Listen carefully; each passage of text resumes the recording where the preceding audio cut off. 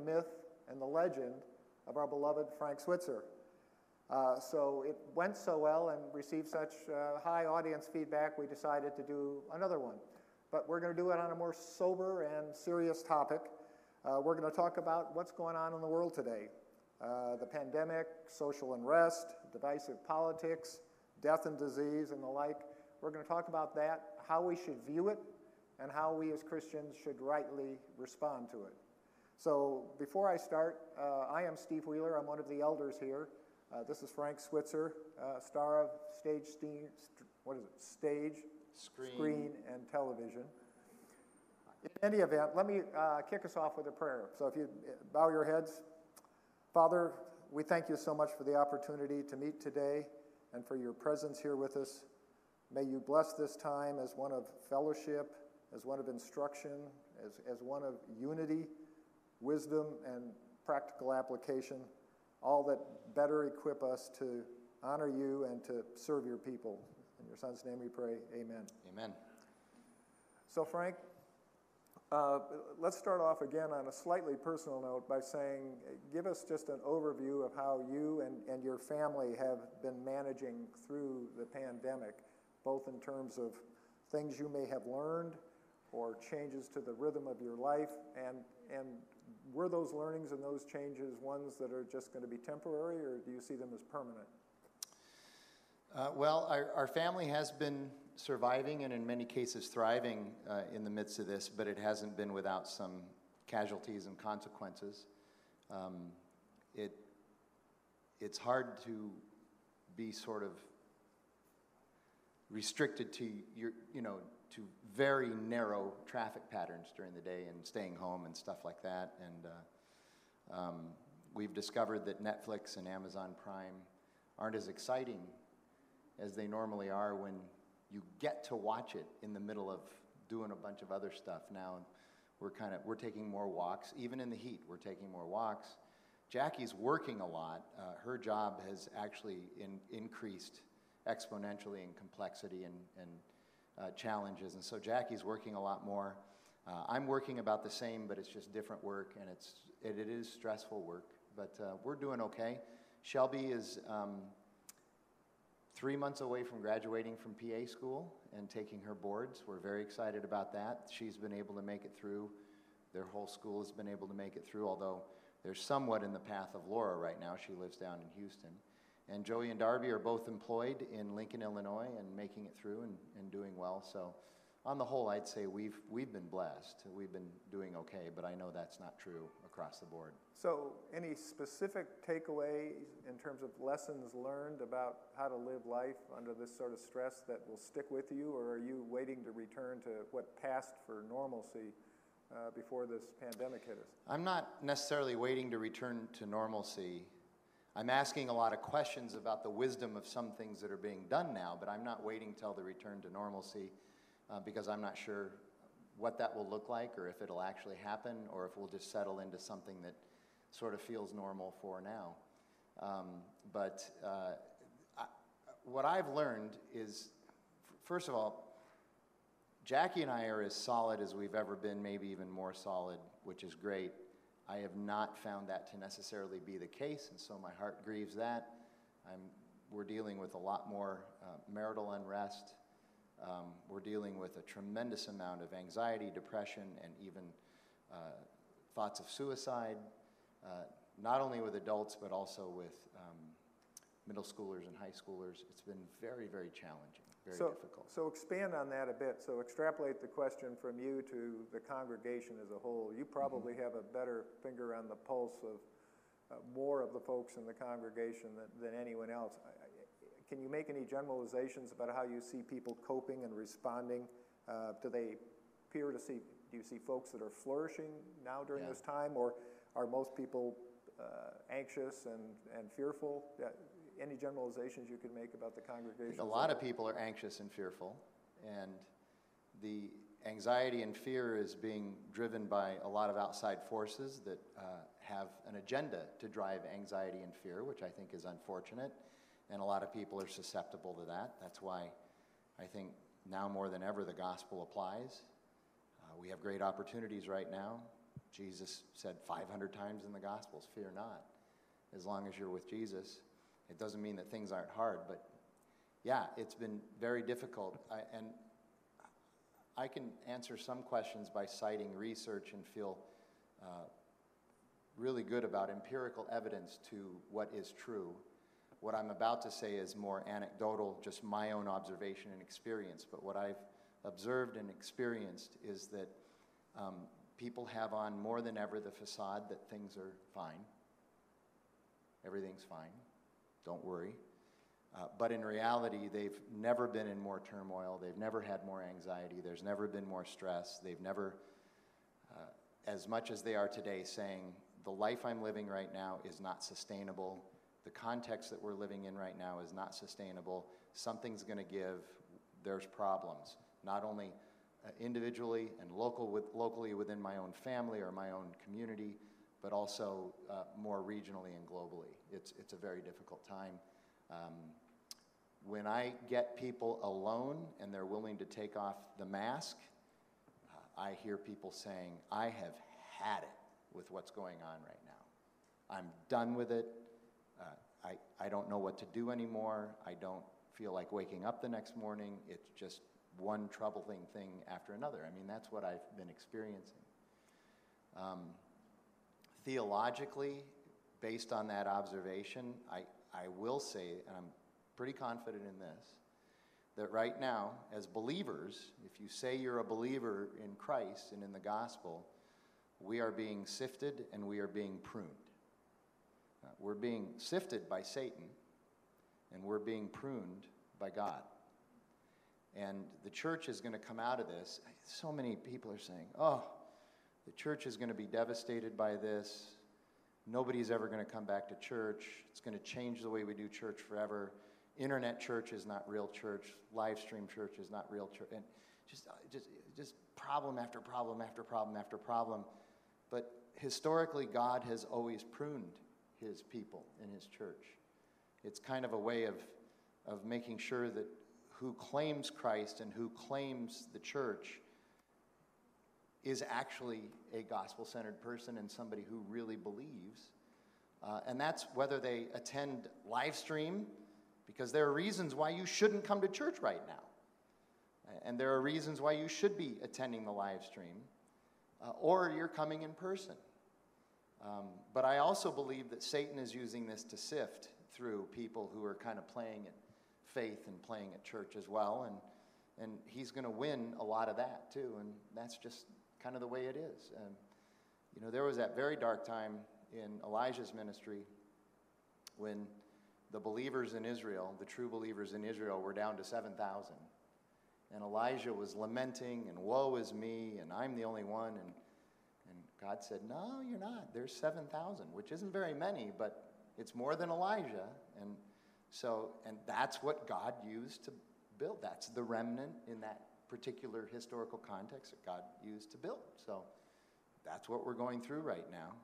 I believe that God is sovereign. God causes or allows everything to happen, and so this is something that we're going to have to go through. And it's, in many respects, it's nothing new. You realize that when World War I or World War II broke out, people were saying, oh, this is the end of everything, and we seem to come back from those things. So let me pick up on that point.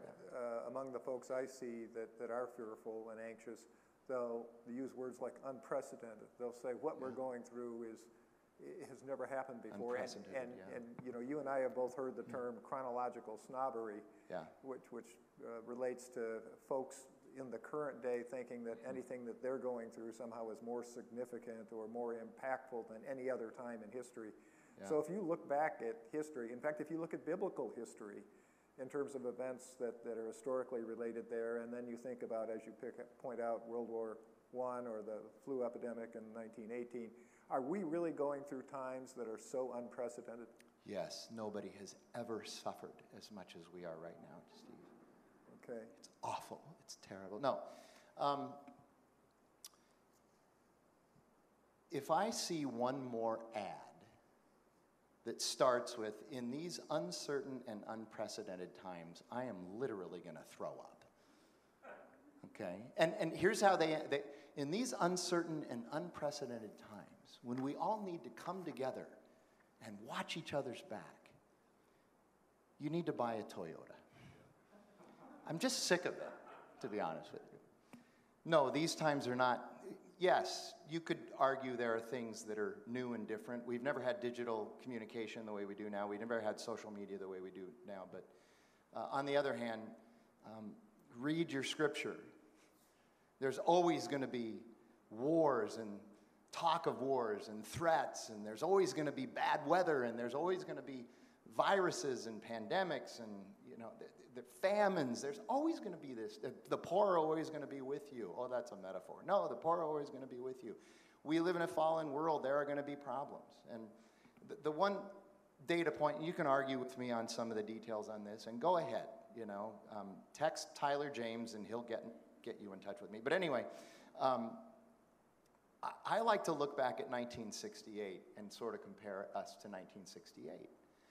A lot of people don't know what I'm about to tell you, and if you don't think I've got my numbers right, look it up for yourself.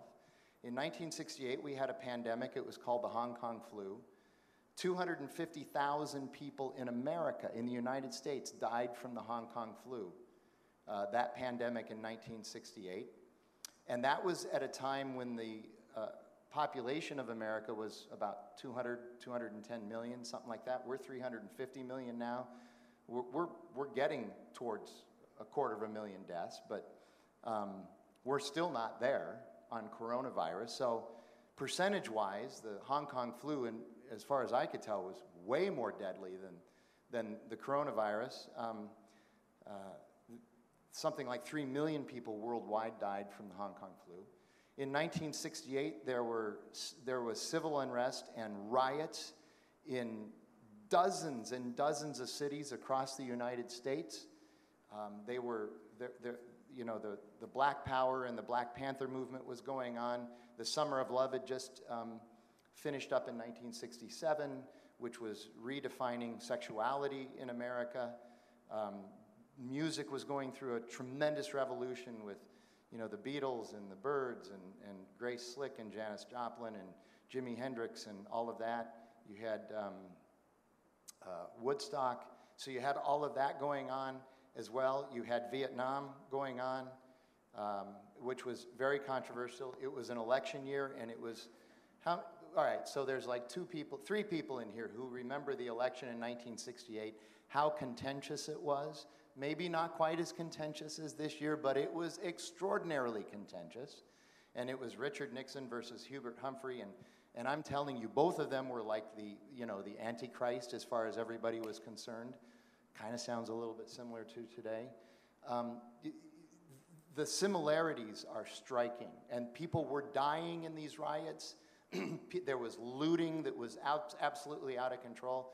One difference is that the media in 1968 did not coddle the rioters the way they are. I would say the way most of the media is coddling the rioters this year. That might be one difference, but generally it was going on virtually unchecked. So look at 1968 and look at what's happening today. It's fairly similar. It's just that there's more people involved. There's digital communication. And it probably won't end until at least after November 4th, and then it could even get worse after November 4th. So let me interject a question of application then to those folks who somehow don't feel any better after you told them how bad things used to be too. Oh yeah, nobody's going to feel better after tonight. I've got all kinds of negative stuff. So for those folks who still have their fears and anxieties, give me like a 3 or 4 point list of how should somebody who is fearful respond to the pandemic. Can you give me a specific? I mean, sure. Wear your mask, don't go anywhere where there's lots of people. Okay, so let me read you the sage advice I have that I stole from somebody else and see if you would agree with that. Stole it from Schrader, I'm sure. Well, from whoever he stole it from. Okay, yes. all right. Yeah, so the 4 points out of this article said, 1, do not fear, the obvious one, which I think is so frequently overlooked. You know, the Bible has 300 or so mentions of commanding us not to fear. Yeah. So remember what God says about these difficult times, the times that we've just talked about that have been here for literally thousands of years.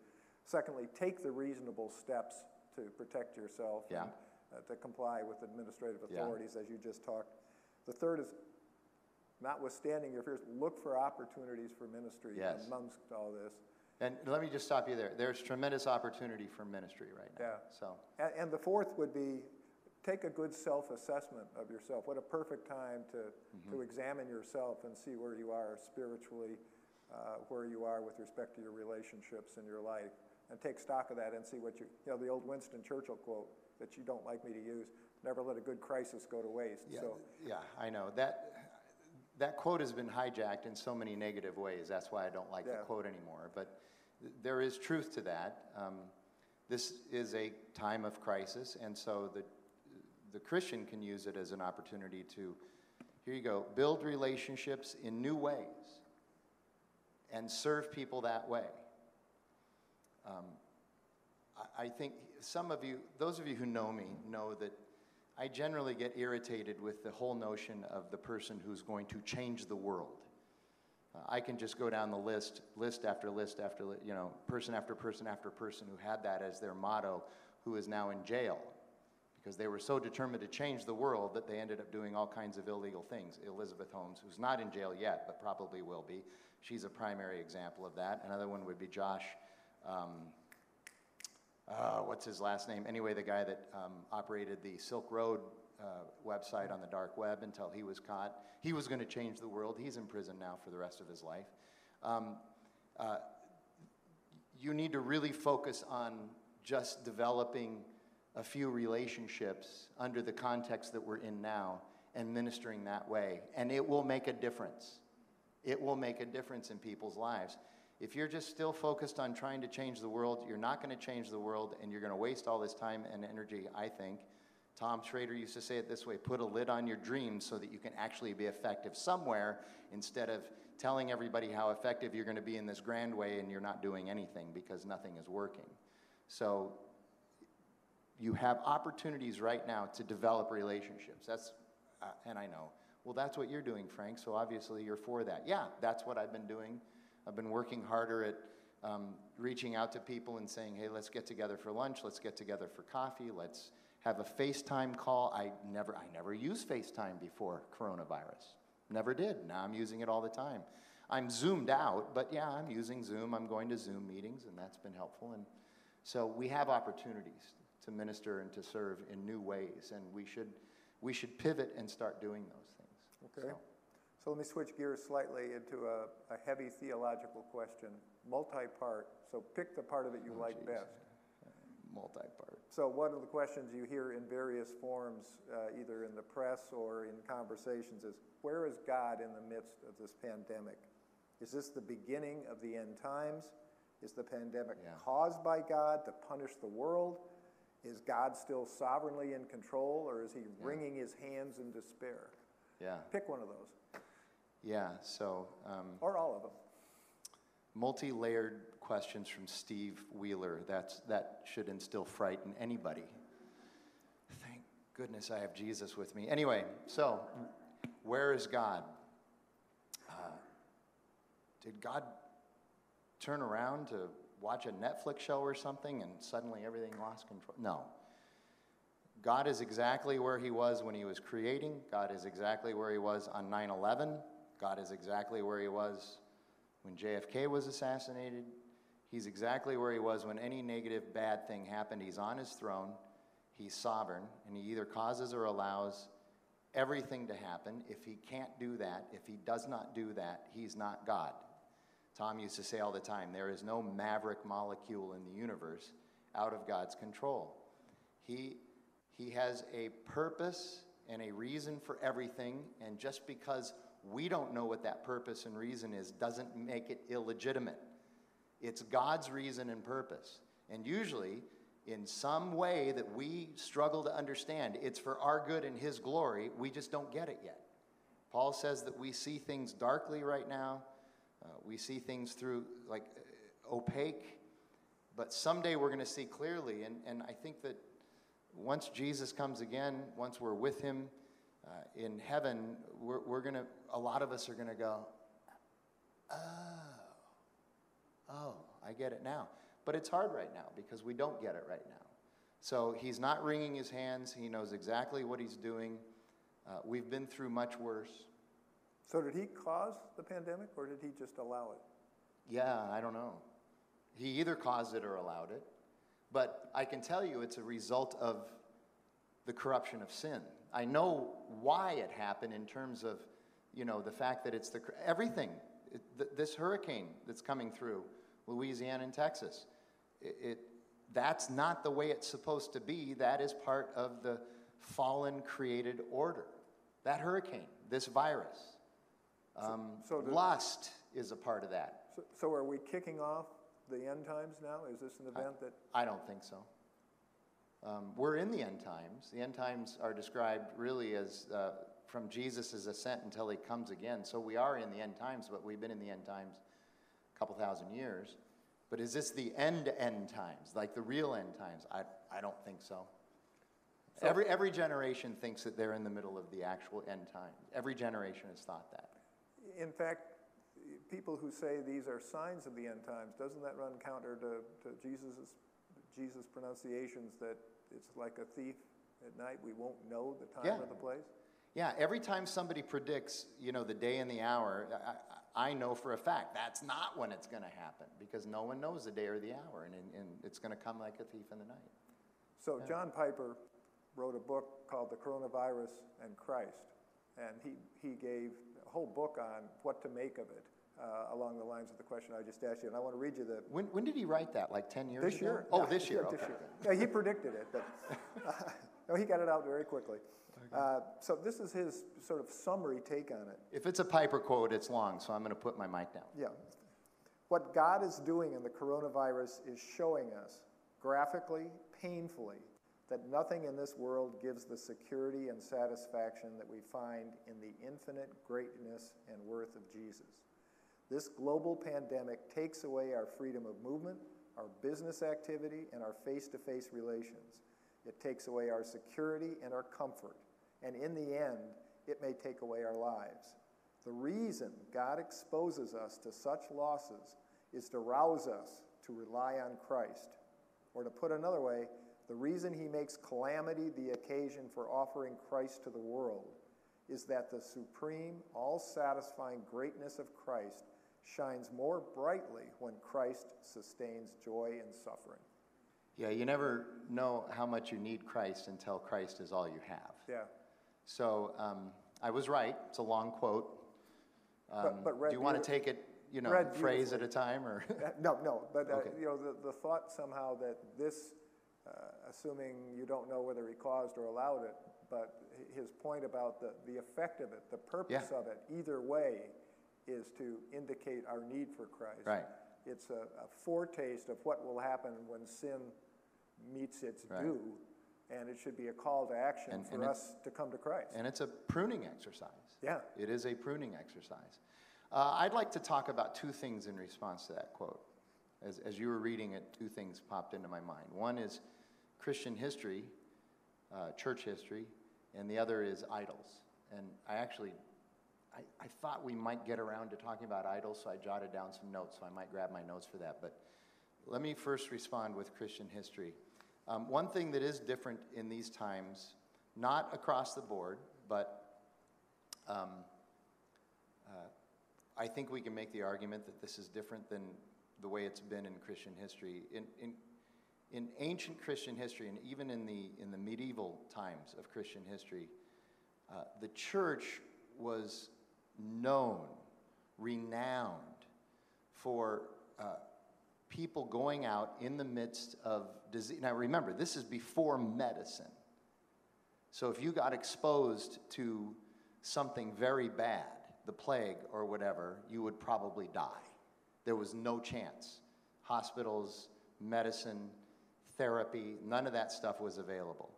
And of course, whatever they thought might happen, like, drain blood out. For a while, they would say, drain blood out of the person, that'll help them get better. That usually doesn't work that well. But in those times, the church was known for people going out and ministering to people who were dying and who were very contagious. And they would minister without masks. They would minister faithfully and without any fear whatsoever, and many died doing that. The difference I see today is that many Christians are just living in tremendous fear. Now, let me qualify that and say, I'm not telling you to go out and not wear a mask and expose yourself to COVID. That's not what I'm saying. But what I am saying is that this idea that you are paralyzed into doing absolutely nothing right now, and in some cases I would even argue using the virus as an excuse to do nothing, that is not the joy of the gospel, the faith of the gospel. That's not what the gospel is about. We have to pivot and figure out how to be the light of the world. And the light of the world is not going to be kept under a drape, quarantined away somewhere. Now, I understand if you're in the vulnerable age group, I get all of that. I get all the arguments, but to just live in nothing but fear and expect that the only way our lives are ever going to change again is if all risk is eliminated, that's a fantasy, and that's never going to happen.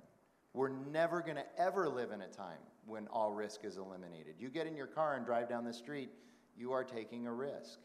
Living life is a risky proposition. And so trying to eliminate risk is a problem.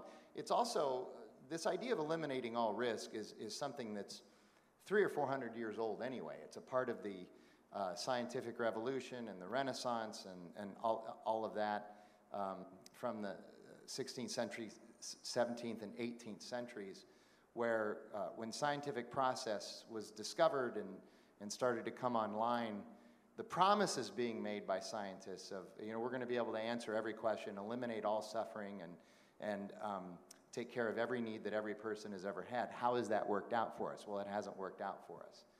And so we're still striving for that, and it's not something that'll ever happen. So I think that we need to be a little bit more willing to say it's risky to live, and God is sovereign, so let's live our lives anyway. Let's be prudent, but let's live our lives, okay? Let's not just shut everything down, and that's the end of it. We didn't shut anything down during the Hong Kong flu. Here's what they did during the Hong Kong flu in 1968. My mother had the Hong Kong flu, and I'd never heard her say this before. She said, I literally thought I was going to die. She was very sick. What they did during the Hong Kong flu was they quarantined those who were sick, but they didn't quarantine those who were well, and they didn't shut anything else down. I'm not advocating for a policy. I'm just saying that's what they did in 1968, and they got through that. And people were still able to live and go about their business. So that's one thing. I think that Christian history, especially if you go back several hundred years, the church and the manifestation of people ministering to others looked a little bit different than it does today. And I think I can safely make that argument. The second thing, though, is that I think this whole thing has exposed our idols in a new and fresh way. We have a tremendous problem with idols in our world today. And if you could just, oh boy, this is going to be hard to find, especially with this microphone. Sorry about that. Now's the right time to run to the refrigerator and get refreshments. So here you go. I think that we're getting some new understanding of idols.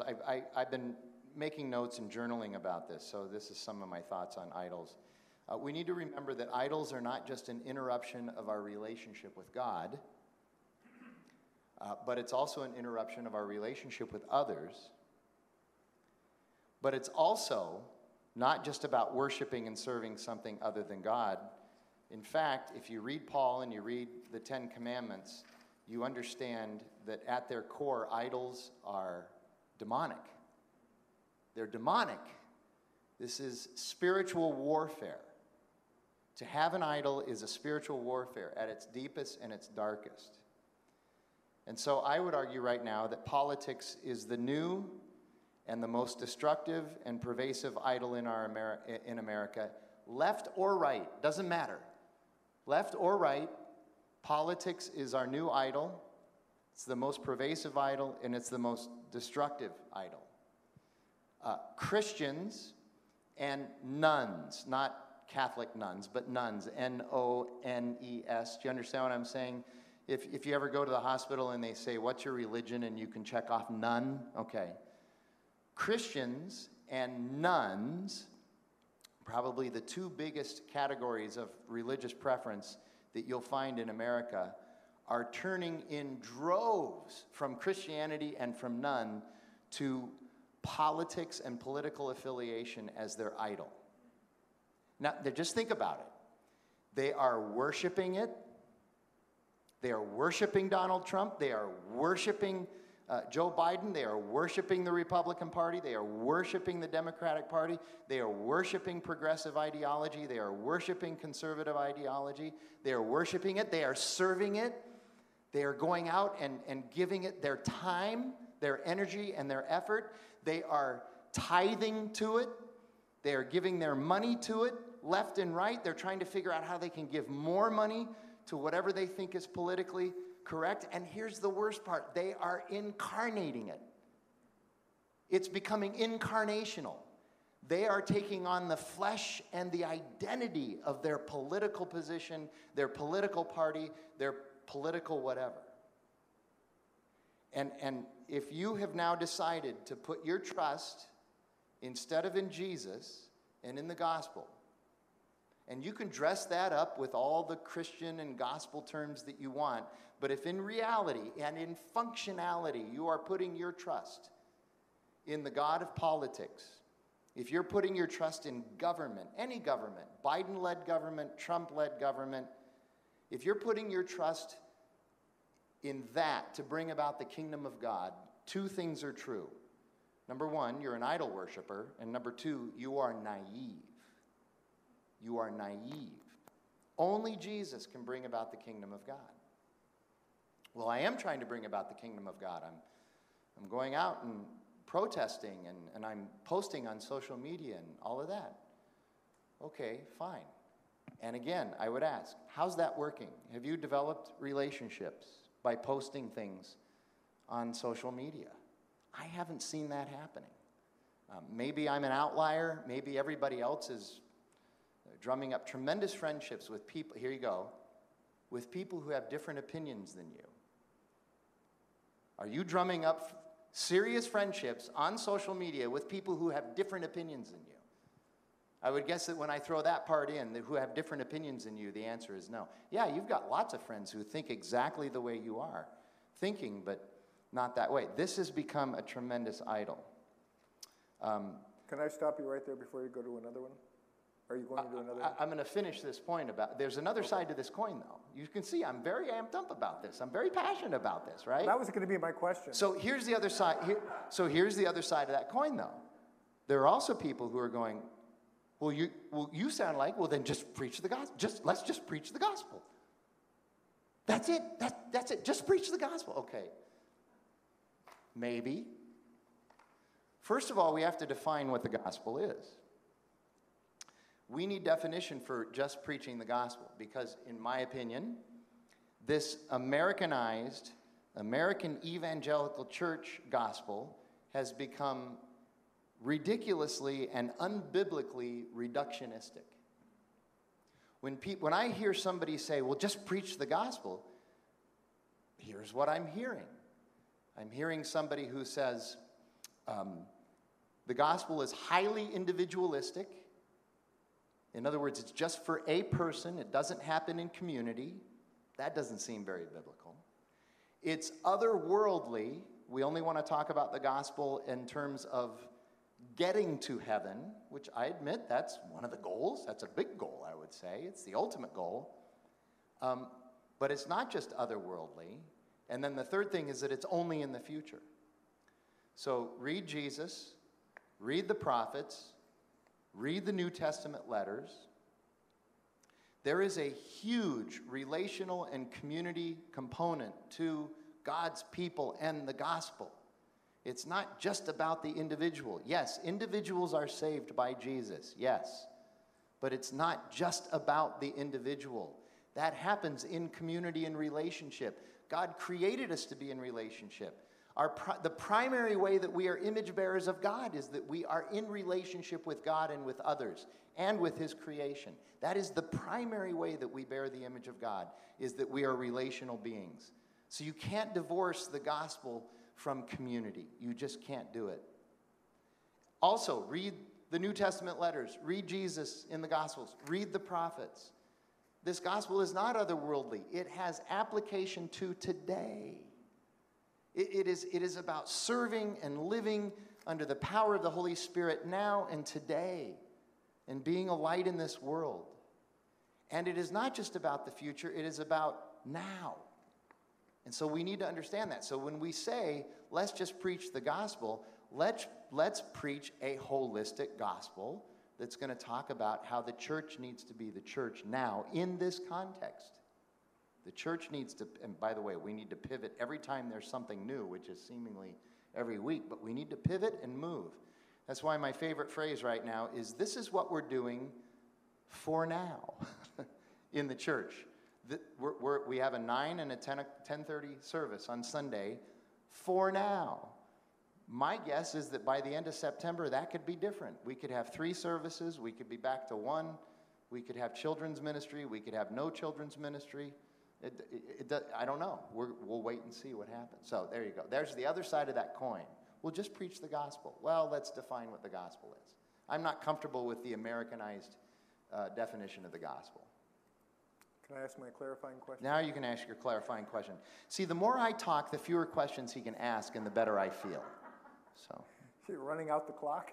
I'm running out the clock. This is my 4 corners offense right now. So to give a little hype for a session we're going to do next month where we're going to talk about politics. Yeah. I don't want anybody to misconstrue your earlier comments. You're not in any way suggesting people shouldn't be involved in political campaigns and supporting candidates and advocating policies that are consistent with our Christian worldview. You're just talking about taking it to an excess where it dominates and defines you. Yeah.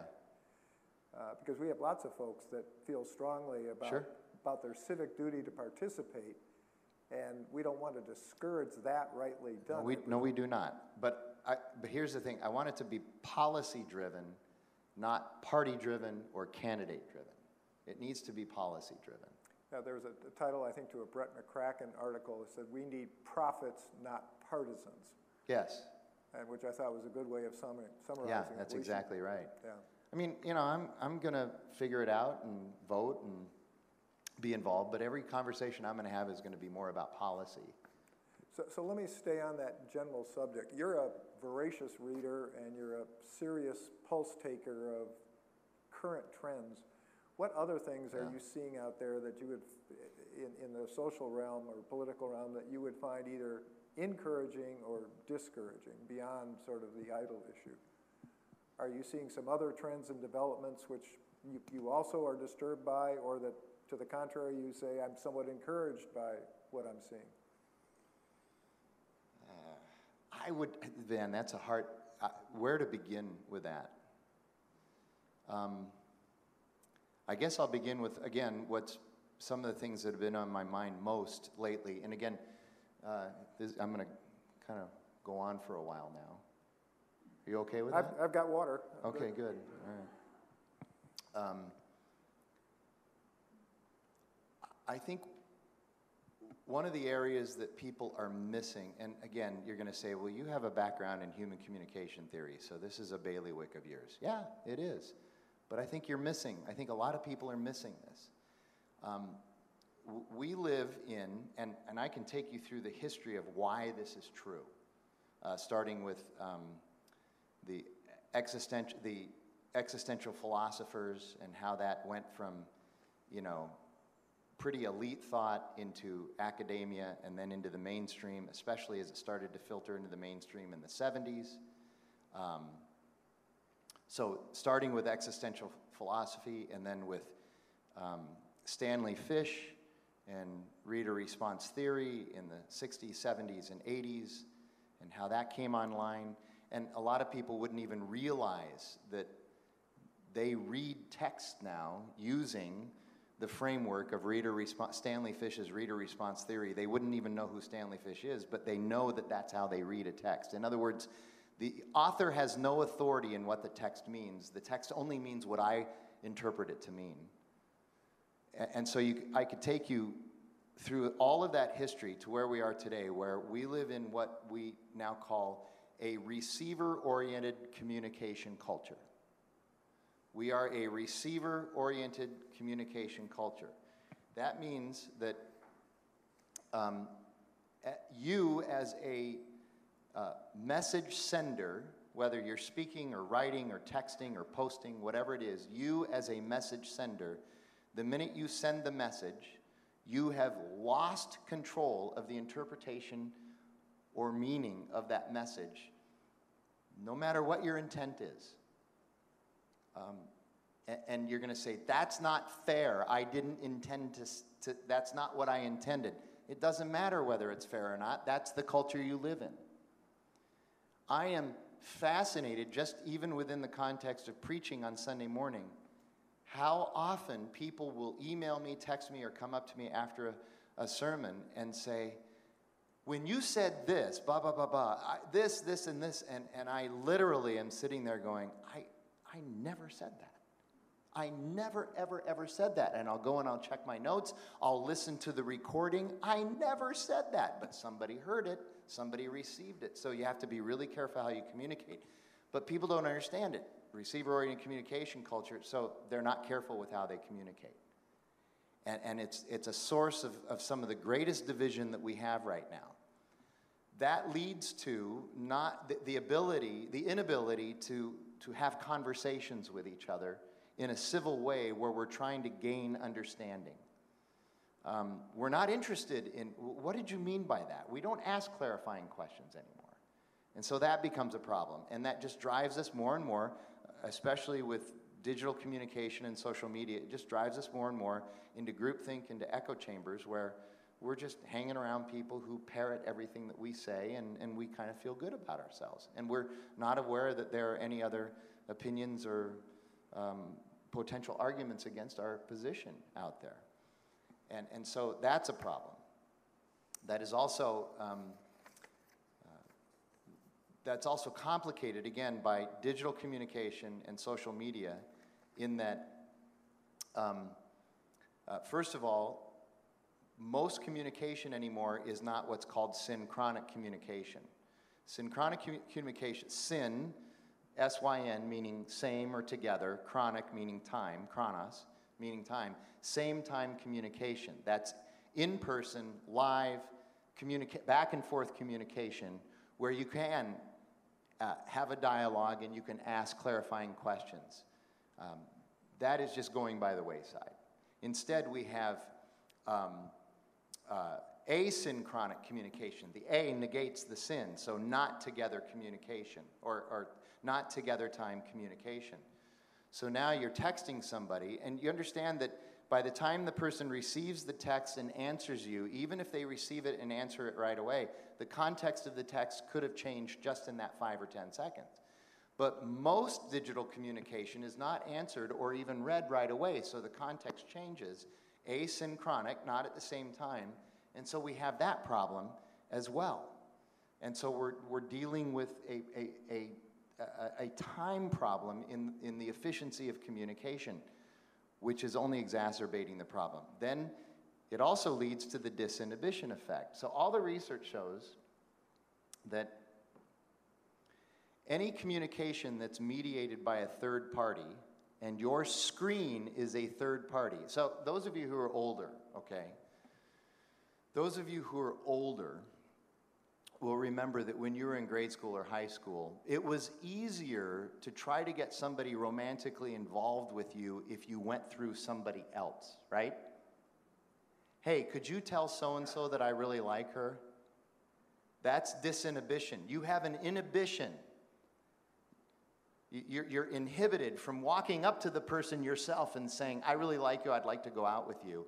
But the disinhibition happens when you can ask through a friend, because then you don't have to suffer that awkwardness and the rejection and all that. Okay, well, this is a disinhibiting tool. this screen. So research shows that we say things to people through a screen. We post things on internet sites and on social media that we would never, ever, ever do in person, but we're willing to do it through a screen because it provides a sense of anonymity. Tony Reinke, a researcher in this area, talks about how this is promoting something called solipsism. Solipsism is this idea that you are the only thing that is real and that exists. Nothing else is real and nothing else exists.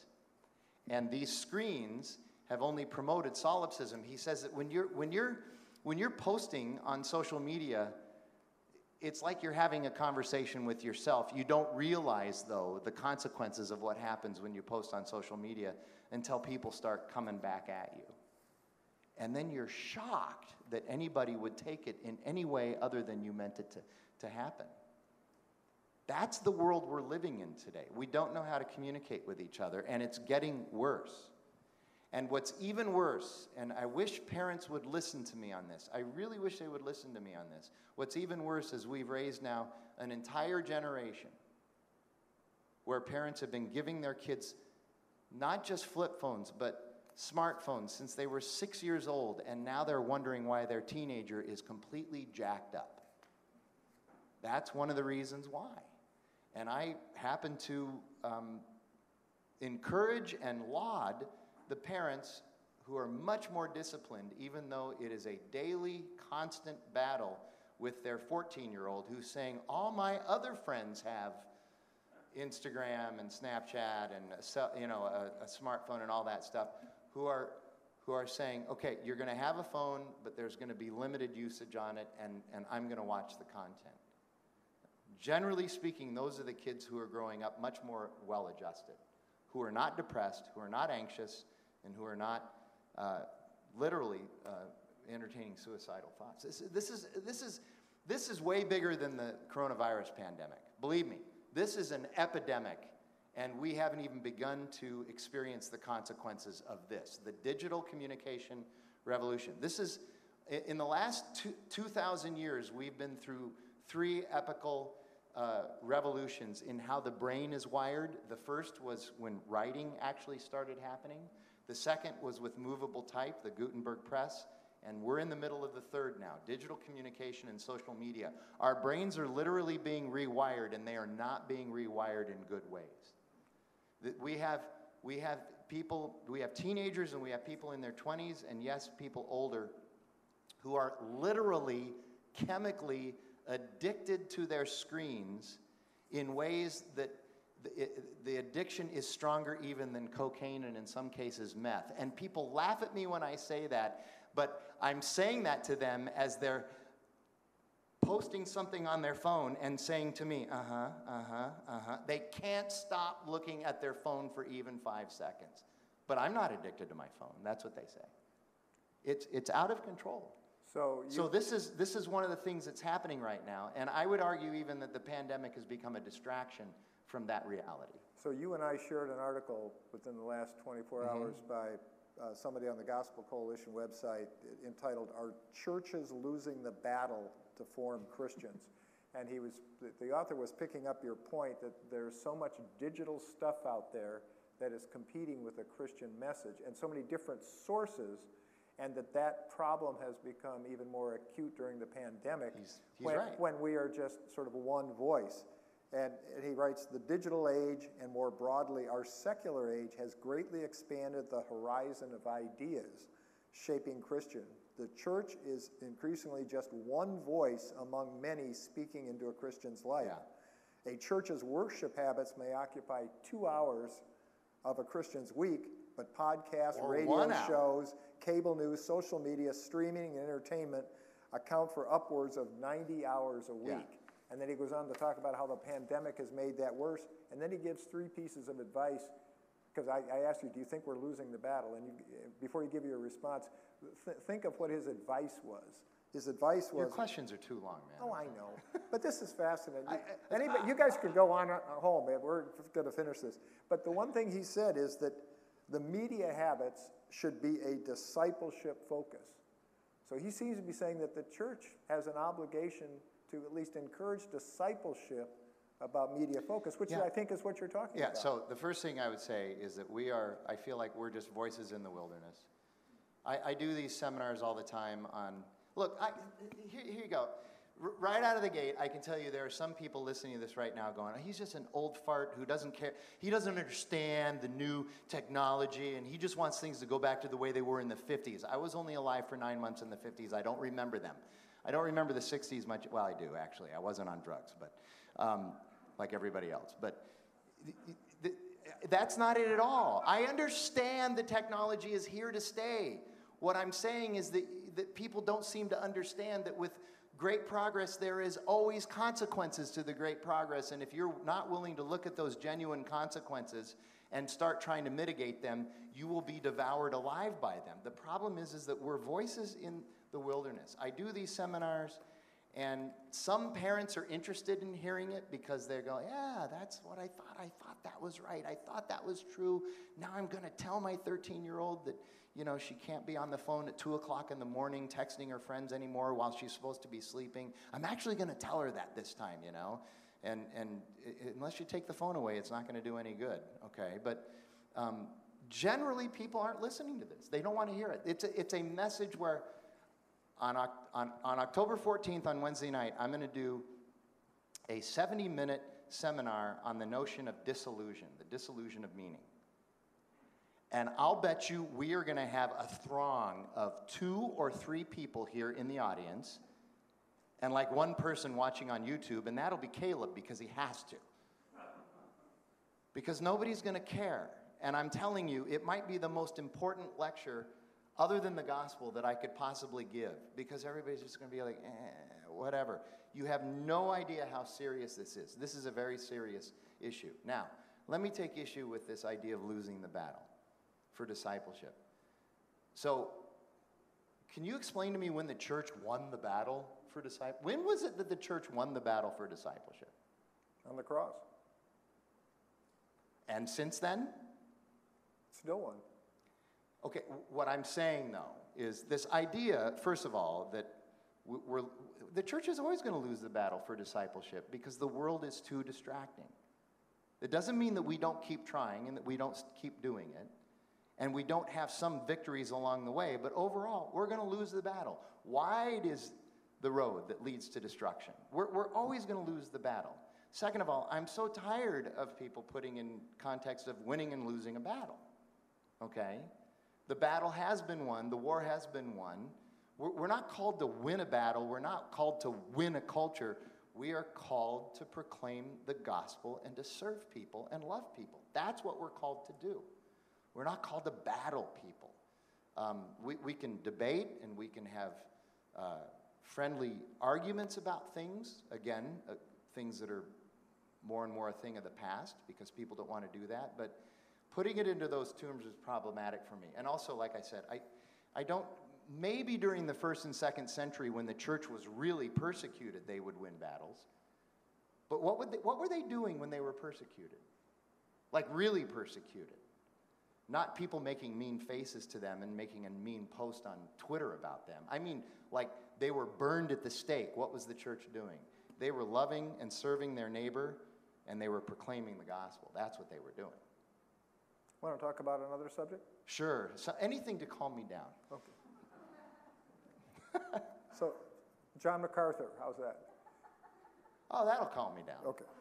So he recently authored a fairly long piece along with the elders of Grace Community Church in California. In California, claiming, among other things, that Christians are biblically duty-bound to ignore government orders regarding assembly at churches and social distancing and the like.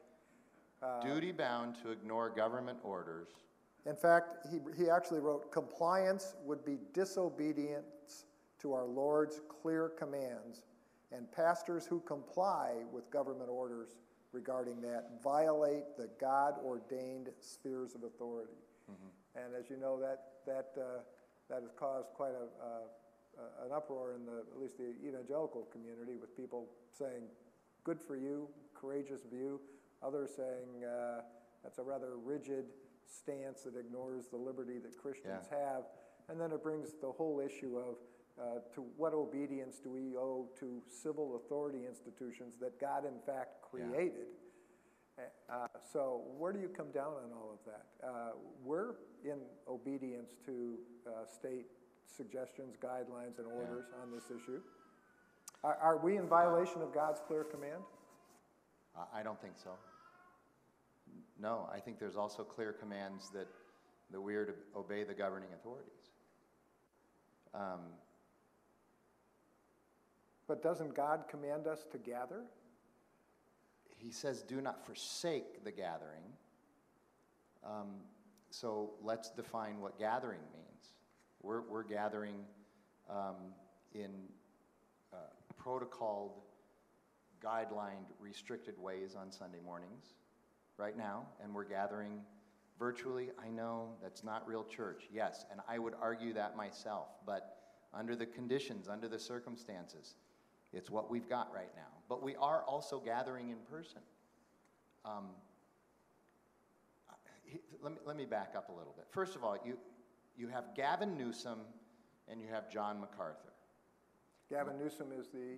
Gavin Newsom is the governor of California, who is just as rigid and,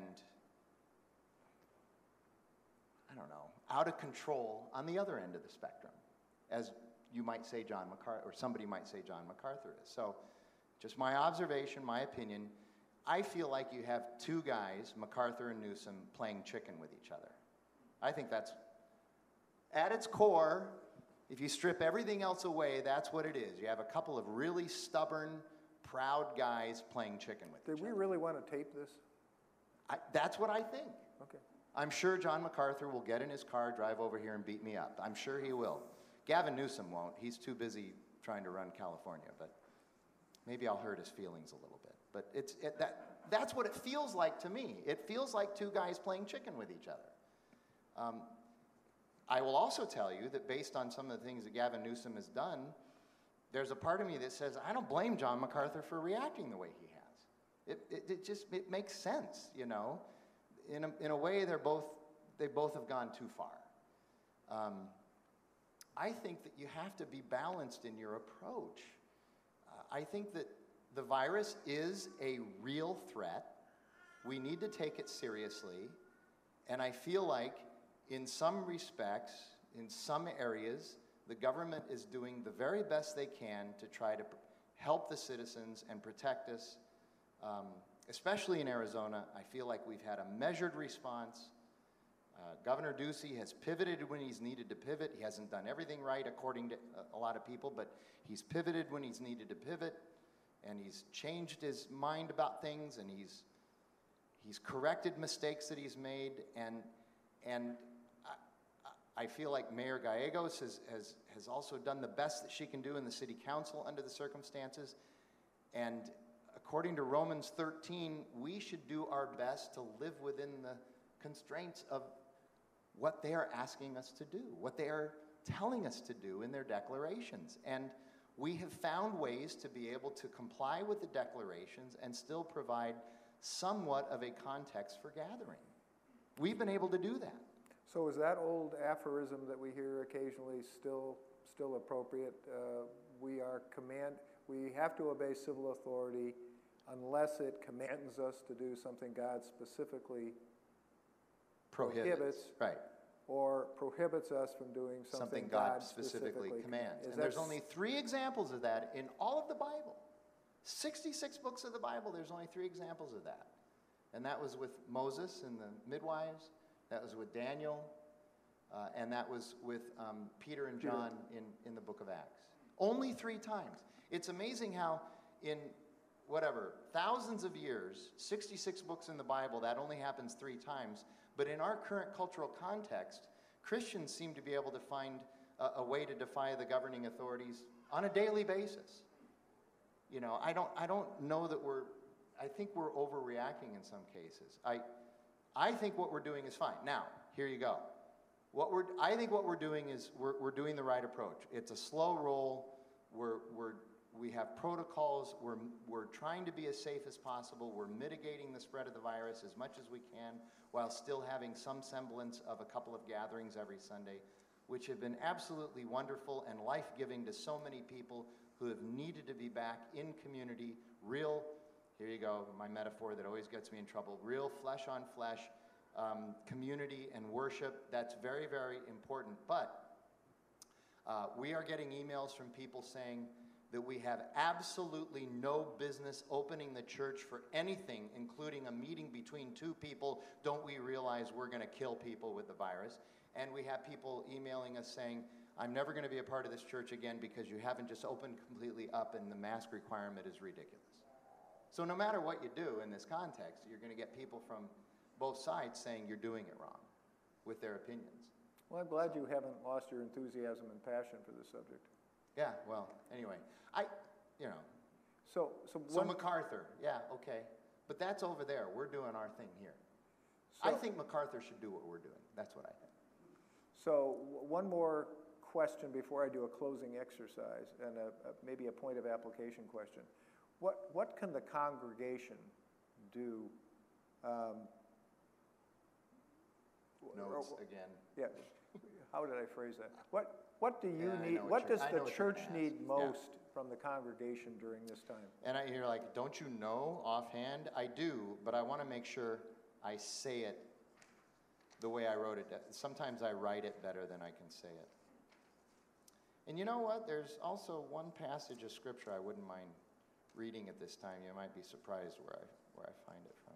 Okay, here you go. The first thing we need is your prayers, which I appreciate your prayers. I get emails and texts now occasionally from people, and all they do is they're saying, you know what, I'm praying for you today. Holy cow, that's so encouraging.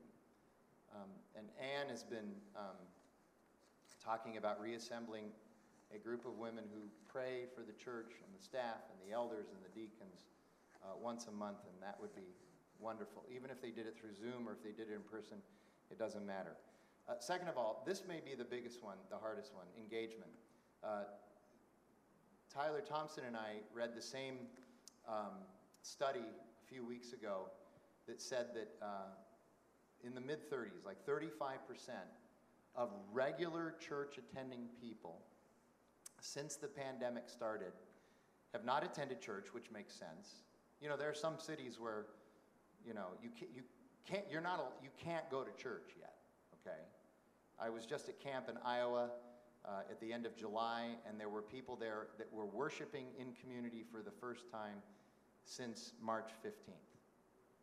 It was their first time worshiping in community. They were from Chicago, Minneapolis, Milwaukee, places where they couldn't get in their church. So, but here's the frightening part of that statistic. It's not just that they haven't been to church since the pandemic started, but they have not participated in or observed one single virtual event from their church. They haven't gone to a live stream. They haven't watched a pre-recorded Sunday service, nothing. They've completely disengaged from the church. So prayers first. Second, we need your engagement. If you feel comfortable coming on a Wednesday night or on a Sunday morning, please come. Wear a face covering, but come. Please come if you feel comfortable. If you don't feel comfortable, we thoroughly and totally understand. But please watch the live stream or watch the recording later.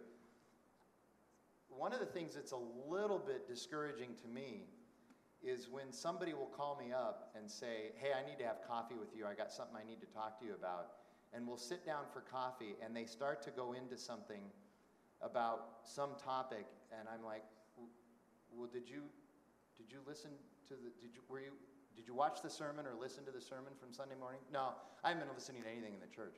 Well, I addressed that on Sunday morning during the sermon. So now, if they would just engage, they would have a lot of questions answered and not have to then take time to, you see what I'm getting at. Okay, we need your engagement. We need your engagement. So that's the second thing. The third thing is we need your witness. The mission of the church is not on hold. There are a lot of people who really think the mission of the church is on hold because of the pandemic and the civil unrest. No, the mission of the church is not on hold. In fact, there's been a lot of trouble the last day or two in Gilbert. I don't know if you've been following that. Tremendous amount of trouble there. And Tyler Johnson and the elders and the staff at Redemption Gilbert have organized a prayer walk for tomorrow morning at 7 o'clock in downtown Gilbert. So you see, the mission of the church has not changed, okay? They're out there praying for their community, okay? We need to be more about things like that. And then fourth, faithful stewardship. We still need your stewardship. I mean, you know, that's a reality and a fact of life here. So that would be the four things I would say. So anything you would add to that as an elder? No. Okay. No. Is there any? Covered it all so well. That's it. Is there anything I haven't asked you that you would like to talk about? No. Do we have time for a lightning round on Yes, a lighter we do. note? We got 10 minutes. Well, it won't take that long. Okay. I then thought it might be nice to just follow up a little bit more personally on what Frank's all about, if you haven't already figured it out after listening to tonight. So I put together a little lightning round of questions to which he can answer quickly. He has not seen these, so first question, and you know, lightning rounds are you give short, succinct answers to these.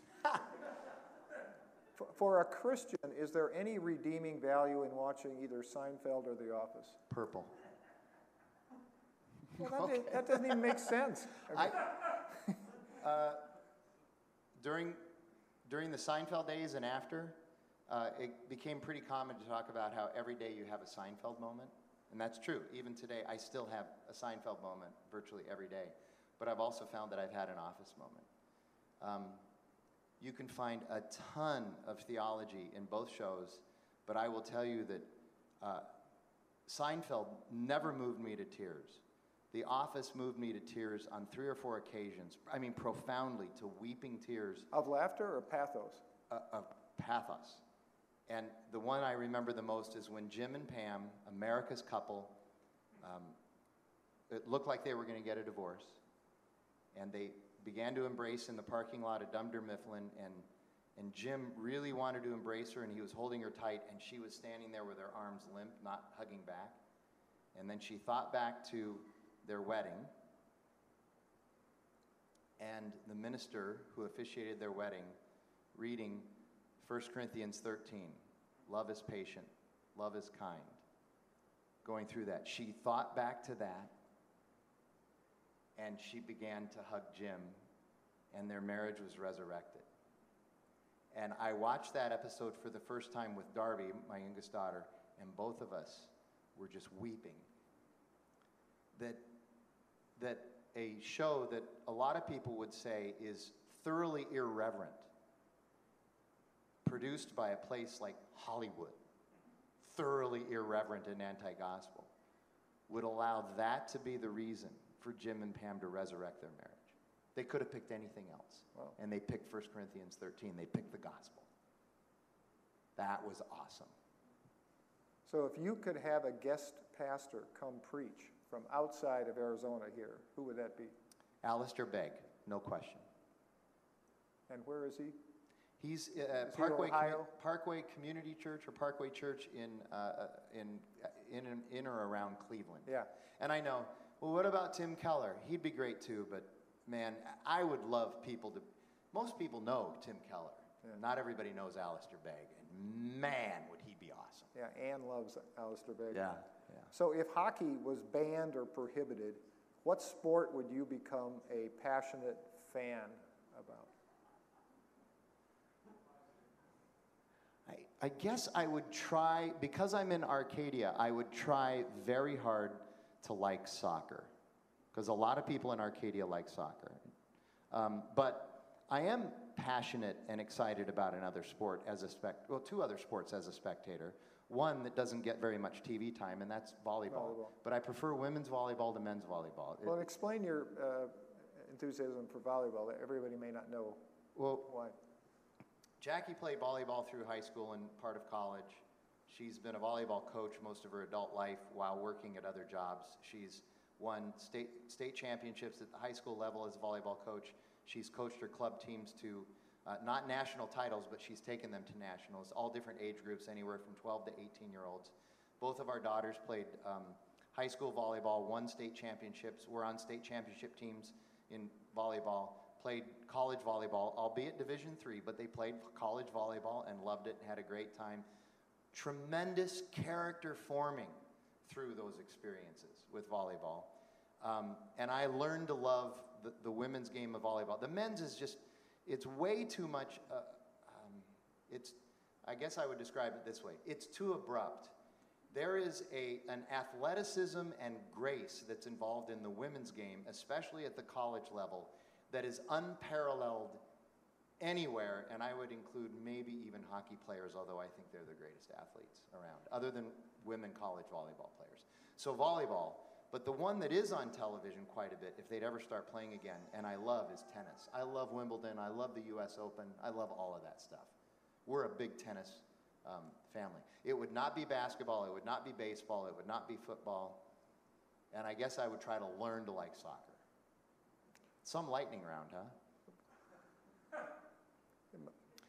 I don't know what to say, but I got a couple more.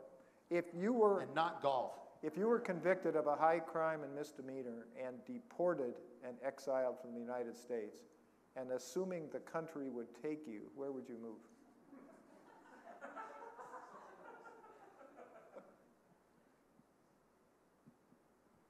I would move to Victoria, Canada. To the Bouchard Gardens? Whatever. Okay. It's pretty up there. What's your favorite book of the Bible? Oh, man, I got like 5. And I hate it when people answer my How question. how about a favorite verse? Do you have a life verse? He must increase and I must decrease. I love that from John chapter 3. I can't wait to get there in our current series, but here you go. Philippians. And by the way, I just had this conversation with Craig DeNoyer earlier today. The book of Philippians in the New Testament may have no greater relevance than today. I don't know if people are realizing that, but Philippians is a great book for today. If you just read through it and start to study it, really good. But I've always loved Philippians. It's the book that I translated from the Greek to the English in seminary and got an A on it. Anyway, but man, Esther, Ruth, Genesis, I could just go on and on about Old Testament books. You could name 66. Yeah, I could name 66. The most influential book you're reading now, or that you've read recently? This is a little weird, and we'll take more explanation, which we probably don't have time for tonight, but I'll tell you about a book I finished recently. It's Jeff Ginn's book called The Road to Jonestown, which is the biography and story of Jim Jones, who eventually built Jonestown in Guyana and was sort of oversaw not only the suicide but also murder of 906 people in Guyana. People say they were all suicide. No, they weren't. You know, read the detailed analysis. About half of those 900 were actually had to be murdered. About half of them took the poison, and about half of them had to be murdered. They were trying to figure out how to get out of there. Isn't that where the phrase, drink the Kool-Aid, came from? It is, but there wasn't actually Kool-Aid there. The real Kool-Aid was in the 90s in San Diego with the people with the purple Nikes. That was where they actually drank Kool-Aid. Okay. But the phrase, drinking the Kool-Aid, did come from Jonestown. So that was, the reason that was influential is because he was a Christian minister. And it's amazing how easy it is for false teachers to be able to command people in ways that are thoroughly unhealthy and unhelpful, and use the gospel as a pretense for trying to better people's life. There was something really wrong with him. But the book I just finished that was just fascinating, again, not a theological book. Well, it is. I could argue it's a theological book, but a friend of mine at camp, I ran into this guy at camp. We had a nice time spending some time together. He said, you got to read this book. It's called American Kingpin, and it's about Ross Ulbricht. That was his name. I was trying to get his name earlier. Ross Ulbricht, the guy who created and started the Silk Road website on the dark web. Absolutely fascinating, could not put it down, and it's theological in the sense of helping you to understand the total rule of depravity over the human mind and heart. Last question. Really? There's only one more? I'm Yes. starting to have fun now. Yeah, okay. And I'm relaxing now. What's the part of pastoring you enjoy most?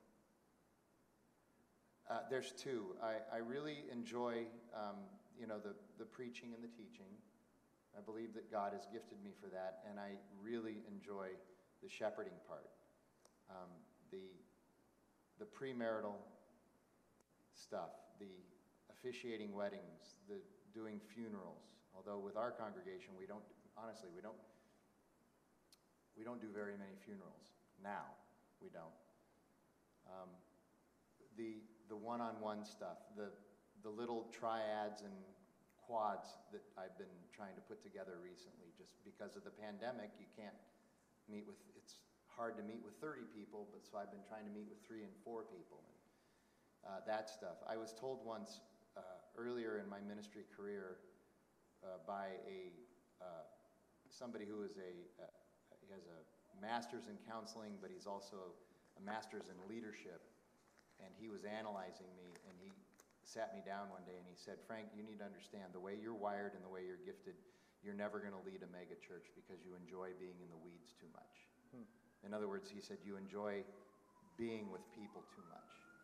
And that will create stress and anxiety for you, because it can also be a black hole that there's always somebody else to meet with. But he said, you enjoy it too much, you could never actually manage a church of 5,000 people.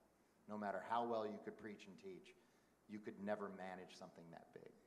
Yeah. And I think he's right. And I think that's one of the reasons why I love the redemption model, and in general, and Arcadia in particular. Because Arcadia is never going to be a mega church, So. Not if we do more like these. Not if we do more Frankly Speakings. We'll never be a mega church, and we're never going to be a mega church on 3.5 acres. But I think God has put us in place for that reason. Is because we shouldn't be a mega church. Yeah, that's a good ending. Do you have anything you want to close before I pray for us? No, I would say I get passionate about this stuff, and in a way that I can't really on Sunday ordinarily.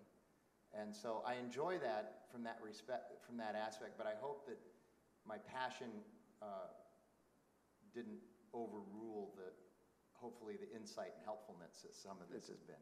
That's what I'm hoping. It was great. That it didn't get in the way, So Okay. Can I close this in prayer? Yes, please do. Heavenly Father, thank you. Thank you so much for sending Frank to be our shepherd and to shepherd our church, and for giving him such a pastor's heart and such a passion for you and for your people. We pray for Frank. We pray for spiritual protection from the world, from the flesh, from the devil. We pray for doors to be open, to spread the gospel. We pray that Frank will continue to have boldness and power to preach the gospel faithfully, and a spirit of wisdom and understanding to continue ministering and shepherding our congregation. We pray that you will continually renew and refresh him with energy and courage and strength and wisdom and power. And we also pray that you will give him rest and recovery, both for himself and for Jackie and for the family, that they will be kept in good health. You will keep them safe and calm their fears, if any, and that you'll bring them closer together and closer to you. Thank you for this evening. We feel your presence. We love you, and we thank you for saving us and extending your grace and mercy to us. In your Son's name we pray. Amen. Amen. Thank you all very much for joining us. Thanks, Steve. Thanks for coming out tonight. Good to see you.